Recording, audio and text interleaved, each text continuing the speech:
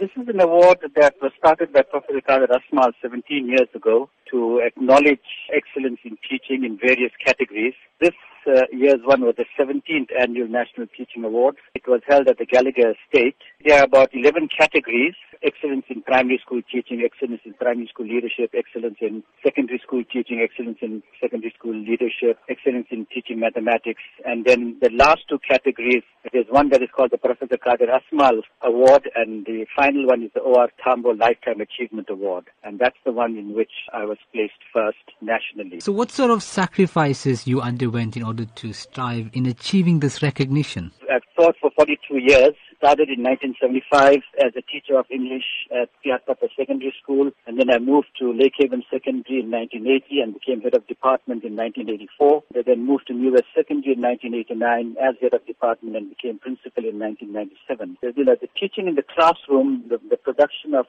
good results, etc., is just one part of it. A lot of it depends, a lot of assessment based on how else we've done the overall education of our children. We deal with environmental issues, which at my school we dealt with, and which we initiated several programs, getting a borehole organized, piping the water to the rest of the school. So that's one aspect, making pupils environmentally aware. Then the issue of teenage pregnancy and HIV/AIDS, what programs we have in place, and how over the years we've reduced the number of pregnancies in the school.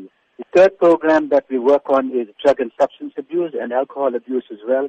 So how would you encourage other teachers and people in the teaching discipline to strive in achieving your level of success? What does it take essentially? It takes a lot of passion. It takes a lot of passion to be able to do to achieve this.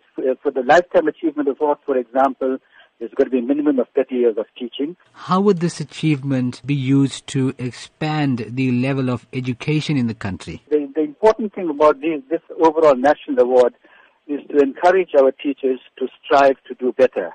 And the only way the country is going to improve is if we educate our youth in terms of the academic as well as the non-academic part of it. When we've looked there, we had about 100 teachers who have been honored there, and at provincial level there would have been more.